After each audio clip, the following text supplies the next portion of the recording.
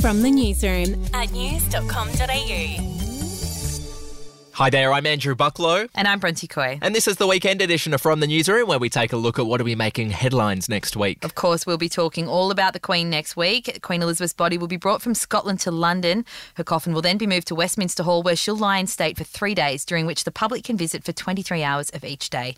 Next week, King Charles will also travel to Scotland, Northern Ireland and Wales to visit each of the leaders. Meanwhile, a man who allegedly broke into the grounds of Windsor Castle in December with a loaded crossbow will face court in London next week. The 20-year-old supermarket worker was charged under the Treason Act after telling officers that he was planning on killing the Queen. He was remanded in custody after a court appearance last month and will be back in front of a judge on Wednesday. In tech news, Twitter shareholders will be asked to vote on Elon Musk's offer to buy the social network next week. Awkwardly, it's just 1 month before Twitter and Musk will face off in court over the billionaire's attempt to axe their US $44 billion acquisition deal. So Twitter is suing Musk in an attempt to force him to buy the company at the originally agreed upon price. And Hollywood heavyweights will gather in LA next week for the 74th Annual Emmy Awards. This year it's hosted by SNL star Kenan Thompson, and HBO's Succession leads the pack of the nominees with a whopping 25 nods, including Outstanding Drama Series. Hey, I'm Felicity Harley and I host Healthyish, where we chat to experts, influencers and people in the know from around the globe to arm you with the knowledge to make healthier decisions for your mind, body and soul. I think if we're going to be focusing on health, like sleep is probably the biggest component of that. I think sleep is the cornerstone. Like choose the harder option, because I've never woken up and gone, I regret that run that I went at 4 a.m. I've never done that. Search for Healthyish and Extra Healthyish wherever you get your podcasts.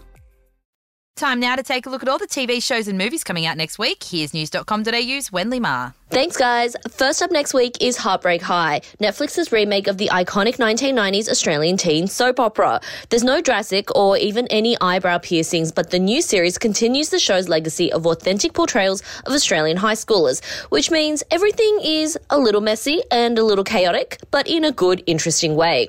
The new generation of kids at Hartley High are a diverse bunch of personalities with a diverse bunch of problems to match. At the core of it is Anne-Marie, an unapologetic teen who becomes a social pariah after she's accused of spilling the deets of everyone's sex life on a school mural, condemning all to sex ed classes. Anne-Marie is also on the outs with her best friend Harper, but she doesn't know what she did to cause the icy cold shoulder. But at least she has her new friends, Darren and Quinny. With them, school is a little less like hell. Take a listen.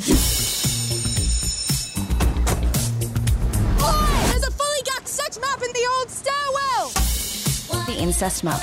What, in the kids' helpline? It was all about who hooked up with who in our year and what they did. Wristy? Doughy? Think I can work out tongue punch in the fart box? Heartbreak High is on Netflix from Wednesday.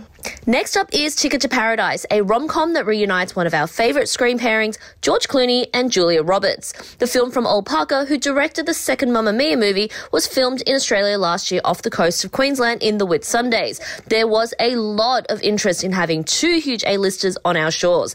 The story follows David and Georgia, who are now long divorced, but they find their interests align when their daughter Lily announces she's going to marry a man she just met.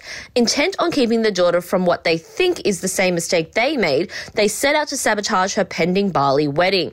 Ticket to Paradise is in cinemas from Thursday. And finally, there's Swimming with Sharks, a pacey drama about vicious power plays and unfettered ambition in Hollywood. The story is centered on Lou Sims, a young assistant hired to be part of a studio executive's team. The boss in question, Joyce Holt, is ruthless and works her staff to the bone. When another assistant is found dead, Lou is promoted. But does she really want to be in a world filled with master manipulators and savage schemers? Yes, she does, because Lou is not the innocent she presents herself to be. She may just outwit all of them. A remake of a 1994 movie, the series stars Kiernan Shipka, Diane Lane, Donald Sutherland, Ross Butler and Finn Jones. Swimming with Sharks is on Amazon Prime Video from Friday. Well, thank you very much, Wen. That's it from the newsroom. We'll be back with another update for you on Monday morning. Follow or subscribe to From the Newsroom wherever you get your podcasts. The podcast Faith on Trial looks into Hillsong, both in Australia and the US, and takes both the listener and hosts on unexpected twists and turns in the story of Brian Houston and the Singing Preachers. There are 2 incidents involving Pastor Brian. The Australian journalists uncovered a litany of alleged criminal behavior in the megachurch. Financial gifts were being given to the leaders of the church. Listen to Faith on Trial Hillsong ad-free on Crimex Plus on Apple Podcasts today or wherever you get your podcasts.